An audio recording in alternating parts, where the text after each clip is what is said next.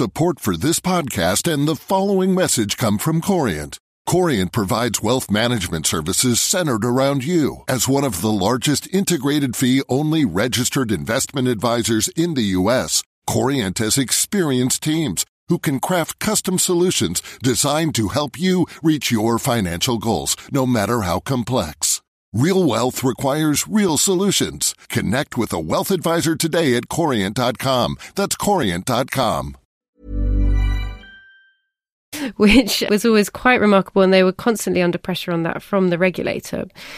But clearly that was never enough, changed, no. And the regulator never actually stepped in to overturn the appointment, particularly the chairman, who, aside from what came out over the weekend, there was a fascinating appearance in front of the Treasury Select Committee recently where his utter lack of understanding of his bank was quite dramatically exposed. When the example that's been repeatedly quoted is when he was asked the size of the asset base of the Co-op Bank, and he said he was absolutely sure it was 3 billion when in fact it's 47 billion pounds. So there were huge problems in the running of this bank, and I think they're still emerging. Well, as you were saying to me earlier, the Co-op looks like it's out of the woods for the time being in terms of its restructuring, but that a lot of things could still go wrong from here. So the reflections on its past mismanagement will probably continue for some time.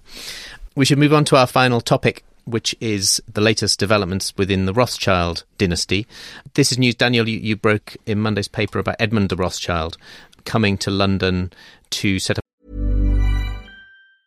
Support for this podcast and the following message come from Corient. Corient provides wealth management services centered around you. As one of the largest integrated fee-only registered investment advisors in the U.S., Corient has experienced teams who can craft custom solutions designed to help you reach your financial goals, no matter how complex.